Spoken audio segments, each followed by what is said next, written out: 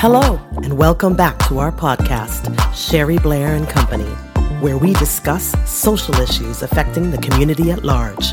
And now our host, Sherry Blair.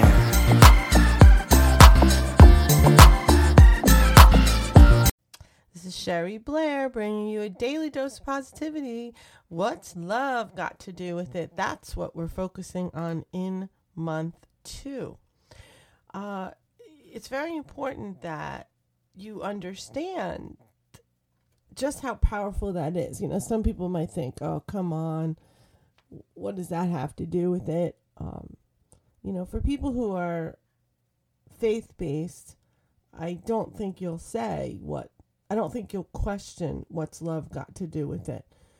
But for anybody who doesn't have a strong faith background, would really question that in a bigger way. And also for the workplace, you would think, well, love has no business in the workplace. That's begun to be questionable right now, that thought, that there's no place for love in the workplace. There have been a lot of books on it, and the outcomes for it show increased performance and productivity. So noticing others is healthy for everyone. And we like to call it miracle grow in life. If you've listened to the podcast before or you're following this daily, you know we've talked about this concept.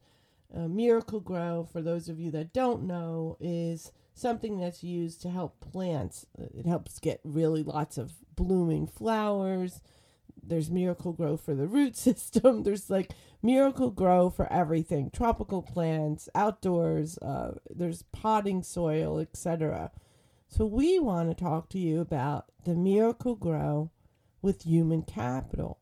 When you are noticing others in a positive way and yourself, you're actually investing in human capital. You're increasing positive health and increasing positive emotion in your life by honoring other people's strengths, values, and virtues. It's not only good for you, but it's good for them too. So it's like a win-win. And you're making healthy cellular change within yourself and in others. So take a nurtured heart dose.